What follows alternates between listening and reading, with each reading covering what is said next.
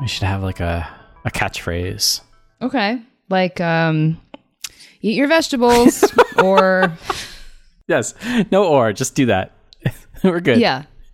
Eat your vegetables, people. Well, eat your vegetables, everyone. Just make sure they're, wash them. You're just ruining our catchphrase.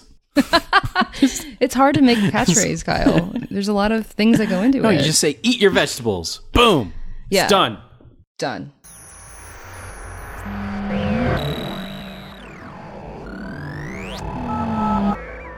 How are you doing?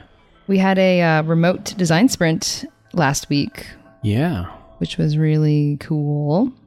The team found a template on the internet for like design sprints to use, and we used the tool Miro. Mm-hmm. And the template was really cool. It laid out a bunch of activities that one would do, and we just kind of went in beforehand and removed things, added things to make it match up our schedule. And it turned out, it worked out really well. The client was super happy, and they're doing interviews as we speak. Cool. Right now. So, yeah. Coming through with that validation or invalidation? Yeah, totally.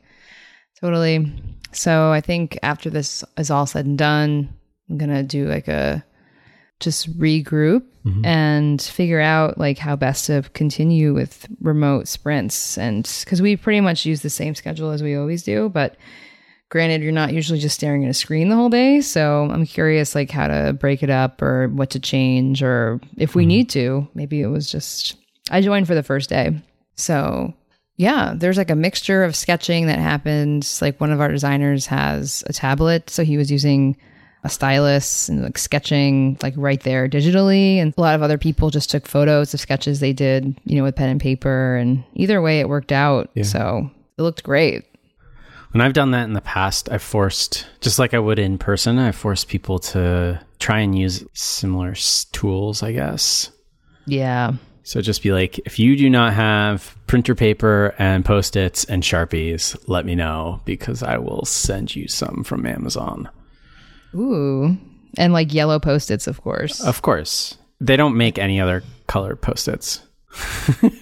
I thought you were going to have a heart attack when you saw all the Post-its in Boston. I've adapted. It makes sense to me now. Even in the online tools, I'll use pale yellow. It's been driven into my brain. Do you hear that bird? I do. I think that's good background noise. Keep the birds in. Because Tom, editor's note. Keep the birds in. Editor's note. Yeah. Just imagine me sitting outside with coffee and it's wooded area and there's birds and I'm not in the suburbs watching people do landscaping. Some ambiance to our... Oh. Yeah. It's like good ambiance and not the lawnmower kind. Or like this weird like noise that you usually hear. It's like some generator somewhere. I really like the smells though that come with the lawnmower noise. So I'll take the noise for the smell, like the fresh cut grass smell. That's your candle. That's your scent.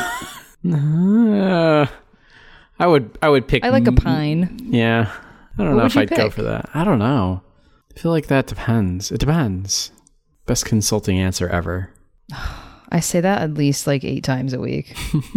And now I say it so much that before I say it, I'm like, no, you're going to hear this a lot, but it depends.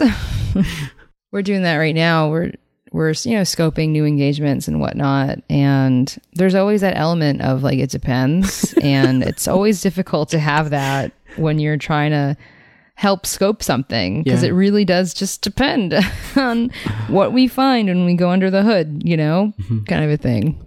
I was doing that on Friday. I was a part of a couple sales calls, and we got off of one, and the lead salesperson was asking me like what I thought, and I was like, well, this could be like a 4-week couple people project, or it could be like a 6+ month 6 people project. So it depends. That is the difficulty of selling the agile process. Yeah. It's really hard to get an idea of people's appetite of cutting scope on like a 45-minute phone call. Yeah. And this person was like asking, like, oh, how long does it take to get to MVP? I'm like, well, I have some good news or some bad news, depending on how well you're going to work with us. Yeah. Some good news is it could be really short. Some bad news is it could be really long. Oh my God. I have some words to throw at you.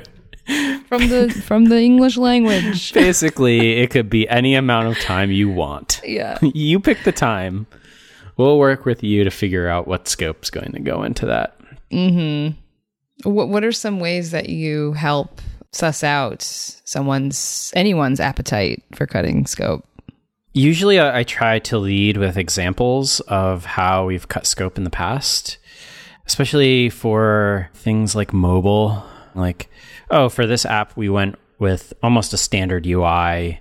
All of the controls are sort of iOS standard controls, or we went with Material Design for an Android and we just customized some of the colors and instead focused on like interaction and core features and be like, is that okay with you? Yeah, we do that too with like building or buying. Like, how custom do you want this thing? Like, can we pull something off the shelf just to kind of help get this across the finish line, and then prioritize building something more custom? That's always helpful too.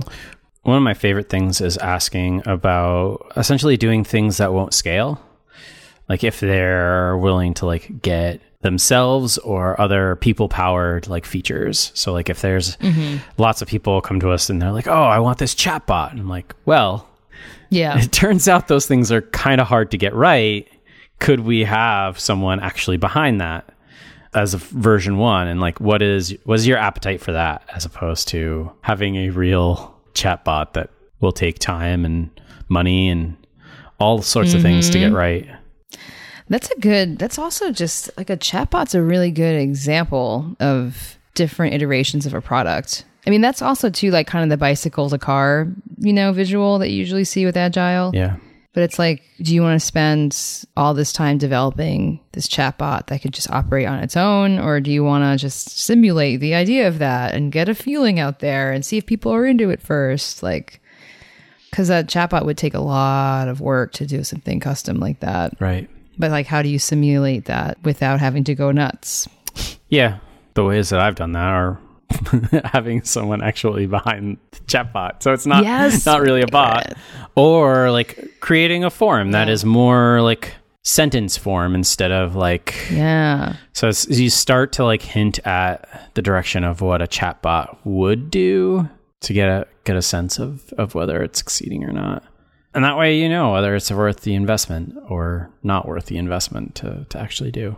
That, and like, I like putting on my MacGyver hat sometimes. It's like, well, how do we even get even more lo-fi? Like, what are some, what's your schedule like? What are some processes here? What can you do just manually? Yeah. Like, do we build a matchmaking app, or would you mind just sitting with some data and pairing people and we can kind of help you make the decision? But could we add in a human element just to get this off the ground? Human element is so important in like validating whether you're doing the right thing or not. Yeah. So finding those things that don't scale, injecting the human element into things where we're not totally certain that we need to build it or how to build it. Not only does it give us an idea of whether it's worthwhile to build it, but it also gives us information on like what the proper solution would be. And it all comes back to understanding who you're building it for and the customer and putting their needs first. And that's also difficult to balance sometimes when you are coming at it as this is the needs of my boss and the executive team, or like our parent company, like these are their needs, and it's like, that's also valid. Sure. Like everyone, there's a lot of different motivations that go into building a product. But I've always enjoyed being like the voice of the user and just making sure like, we want to make sure that they use it so you have a product that's usable and that people like and that actually solves whatever problem they're looking to solve. Yeah.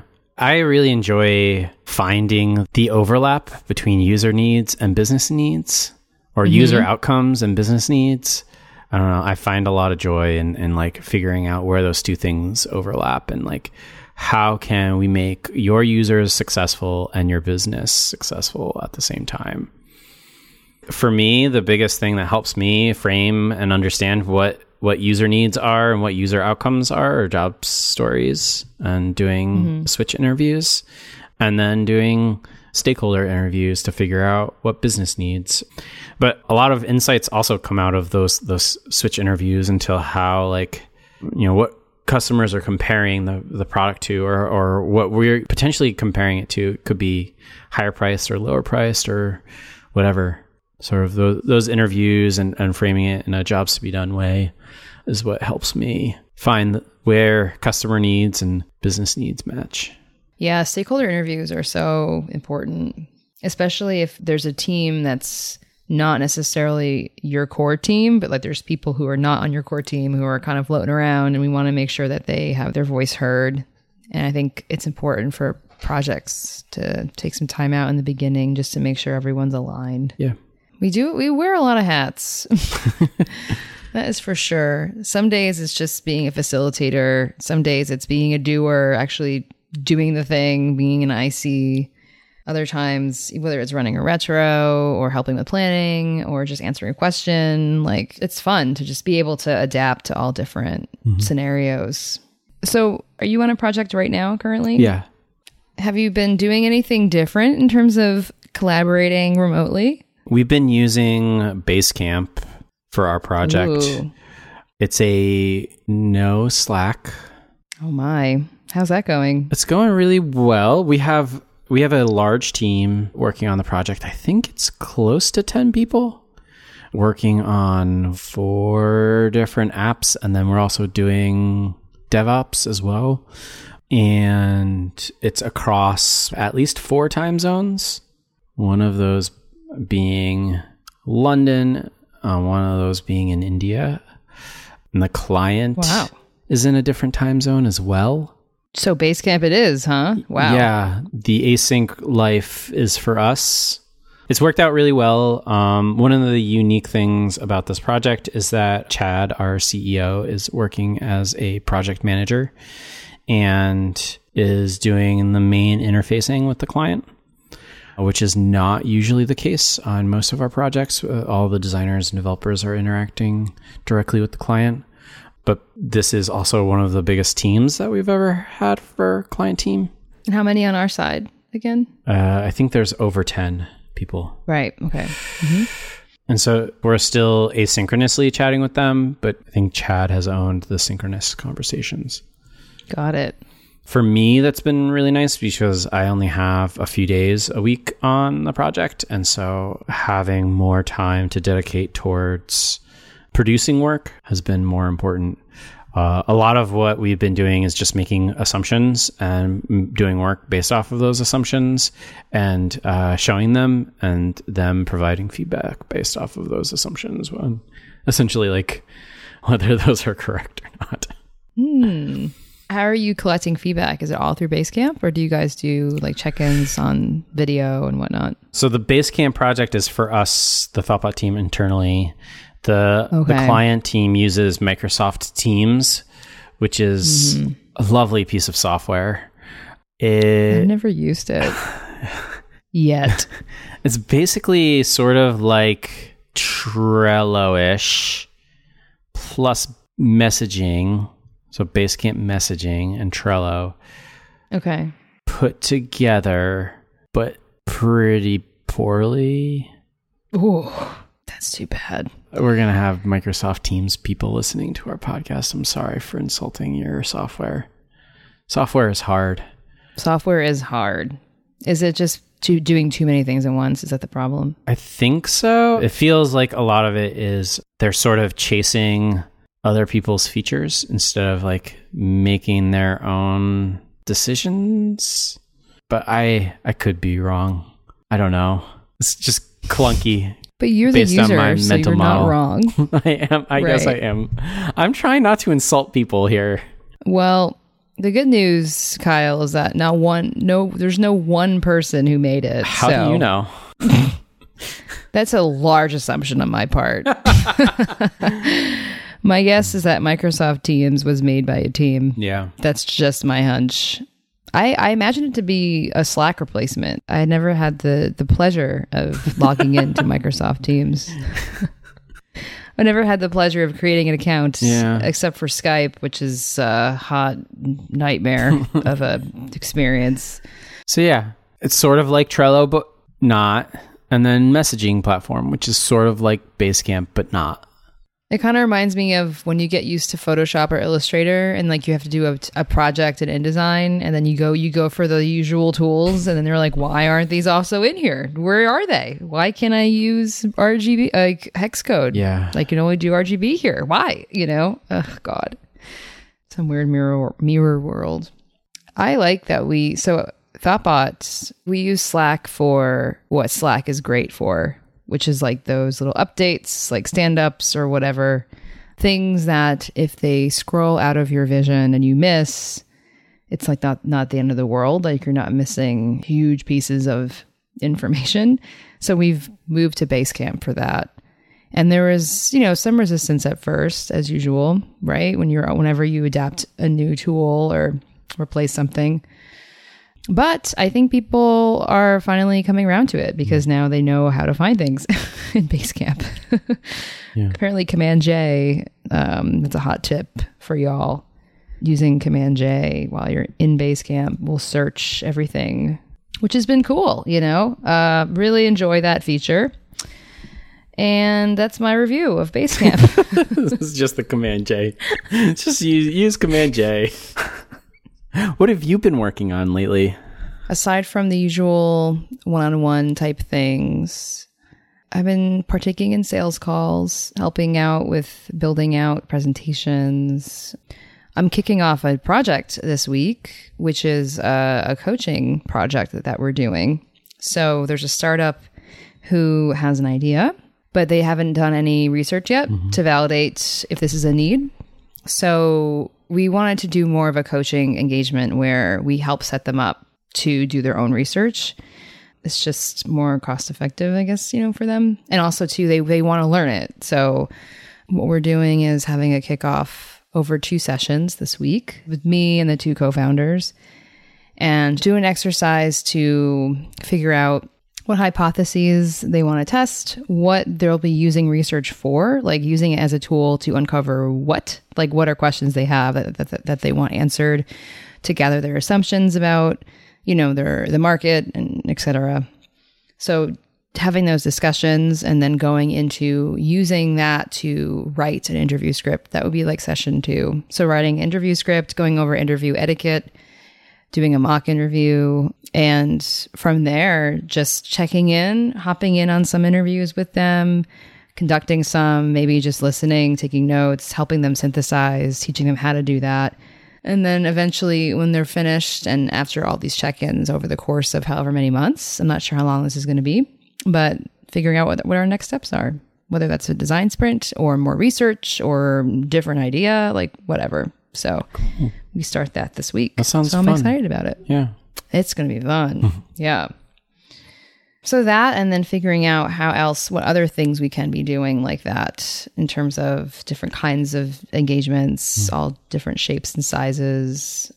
Also helping out with some marketing initiatives. We have something that we're secretly working on. So, ooh. Yes. Oh my God, Kyle. There's one other thing. So I'm doing like a billion things is what the answer is. But the other thing we're trying out, this is maybe a secret too. I'll just say it. Oh, okay. So we're doing trivia. We're going to try a trivia night. I think you already talked about trivia on the podcast. Did you not? Okay. I don't know. How do you balance all of these things that you do? Calendar is like the only way I can stay organized. My time, I'm just literally like, what's my time look like? How much time do I have? So like for afternoons where I have a couple hours free, like in a row, I'm like, cool. Like which one of my tasks would be done in a couple hours? I can just do it now. So I just like slot things in as they make sense, which makes for a very busy calendar, but that's okay because what else are we going to do? Do you have like a specific manager of tasks, or is it like in your head or in your inbox or Trello? I have a Jackie's to-dos. Nice. So I've had so whenever something comes up, I immediately make a card for it and throw it into a list. Cool. And that's just so I don't forget it. And then from there, just use my calendar for days where there was a week where I had a lot of unstructured time. So I just went in and I just blocked out. I kept it as free in case someone had my calendar link and they wanted to schedule some time to chat. So I didn't make it. I didn't make myself busy during these groups of times, but I just kind of wrote out okay, you're focusing on this for this hour or two. And that, oh my God, it helps so much to just assign what you're doing. Yeah. Come a long way, Kyle, since our one-on-ones in the beginning. Oh my God. I remember one of the first things I asked you was how do you manage your time? You're like, I don't know yet. I'm still learning. Cool. I feel like time management is one of those things that you're constantly learning. Yeah. It's something that's very personal too, time and task management. Whatever works for you. Knowing the conditions that you need to be able to write for a couple of hours, or knowing when to take a break. Yeah. That's something I'm always kind of bad at, especially when I'm working remotely. I'm just way more focused, so I have less distraction. So it's way easier to not take breaks. I've been trying to get better at finding little. I guess I got to schedule them in, honestly, into the calendar. Put them in the calendar. There you go. 5-minute break. Yeah. I love calendars. They're so helpful. My goodness. Yeah. How do you schedule your time? Do you have a new method these days? No, I don't think so. A lot of my time now is more unstructured because I'm on project. So I don't have as many meetings throughout the day. And so one of the things that I've been doing recently, just to, one, communicate to the team, but also for myself, has been at the beginning of the day to give sort of what I intend my day to look like. And so I'll have a few meetings typically scattered throughout the day. And then I'll write down sort of the tasks that I expect myself to complete by the end of the day. Mm-hmm. Not nearly as structured as it had to be in the past, where I was doing what you're doing, which is blocking off pieces of time. That's really helpful because it gives you time boxes. But haven't needed to do that, thankfully. Cool. So I'll just write out a bunch of tasks, whether it's focusing in on client work or focusing in on ThoughtBot work, what I hope to get done that day. And sometimes I underestimate and sometimes I overestimate. And so when I get to the end of the list, I'm like, oh, nice. I feel really accomplished. And then I figure out what else is next. And then there's days, honestly today, I've had to sort of readjust my expectations for what I'm going to be able to do just because of getting pulled into other directions and having other priorities. So I think some of it is oh, well, I could do this call that is unblocking a developer from a task that they need to do, or I could continue working on this task that isn't nearly as high priority. And so I'm going to help unblock the developer. Yeah, that's a good feeling too. Yeah. And I've just been writing these down in a markdown editor at the beginning of the day, and I keep it up all day. So I have something to refer back to. And so it's nice to just virtually cross them off, tick them box. And then realizing you did something that wasn't in the list and obviously writing it down to check it off. Yeah. Right. That's good. I like that. I like having goals for the day. That's always very helpful. The intention is to do it the day before. So line up your next day's work. I just find that by the end of the day for me, I don't have deciding power. Yeah. And so it's just I'll figure it out first thing in the morning. Sort of I'll clear out my inbox and write down my list of things to do for the day. And it's sort of meditative morning to figure that out and then start working on things. And I probably lose some of my most productive time, which is that early morning, but I'm okay with that. Yeah. It's okay. Yeah, I like to do that in the morning too. It feels good. It's even better if I can do it the day before sometimes. As you said, it's nice to just wake up and know what you're going to be doing. So that's always really nice. Yeah. Shall we do a good, the bad, and the ugly real quick? The answer is yes. The good, the bad, and the ugly. Dun, dun, dun. Wah, wah, wah. How about jean jackets? Jean jackets. Tom has a new jean jacket that he is decorating with a bunch of fun flair. Oh, wow. So- He's like going all in 90s style or 80s style? Oh, I asked him both. what the wash was. He said it was like a light blue. Oh. So what's so good about jean jackets? I mean, they're good for the transitions, the season transitions, of course. Yeah. And you can customize them. I feel like as someone who's never owned a jean jacket, I shouldn't be participating in this. The bad thing is that Kyle doesn't have one. Clearly, I'm not cool enough to have one. Right. So I guess the bad thing is that there's a coolness factor, Yeah. which I really don't think there is, but I appreciate your input, user. It's like, have you heard my theory on glasses on designers? No. So Watch it. I'm wearing glasses, but that's because I can't see anything.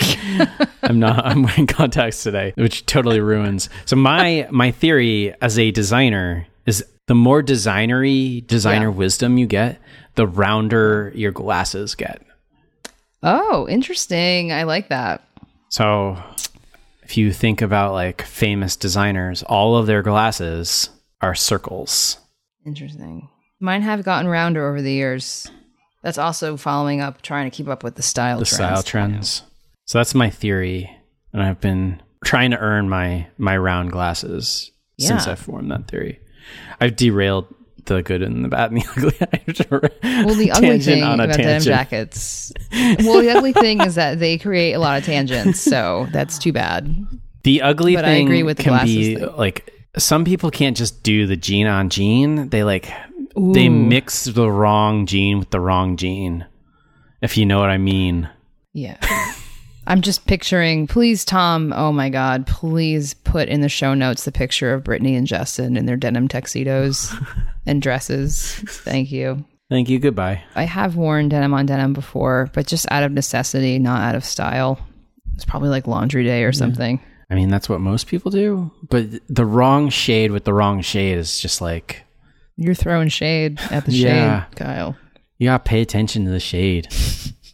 Well, if you're curious about anything that we talked about on this podcast episode, you can find show notes at tentative.fm. You can tweet at us at tentative.fm.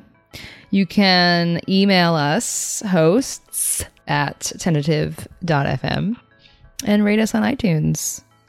5 stars. Anyway, well, enjoy your time away from Tentative, and I will talk to you again soon. I feel like every episode we should end with just like awkward endings instead of like... We do, Kyle. That's how they all end. It already happens. It's already done. The you can check awkward- that off your list, awkward- dude. Put it on, awkward put it on your outro. thing. Okay, well, goodbye. For real. This podcast was brought to you by Thoughtbot. Thoughtbot is your expert design and development partner. Let's make your product and team a success.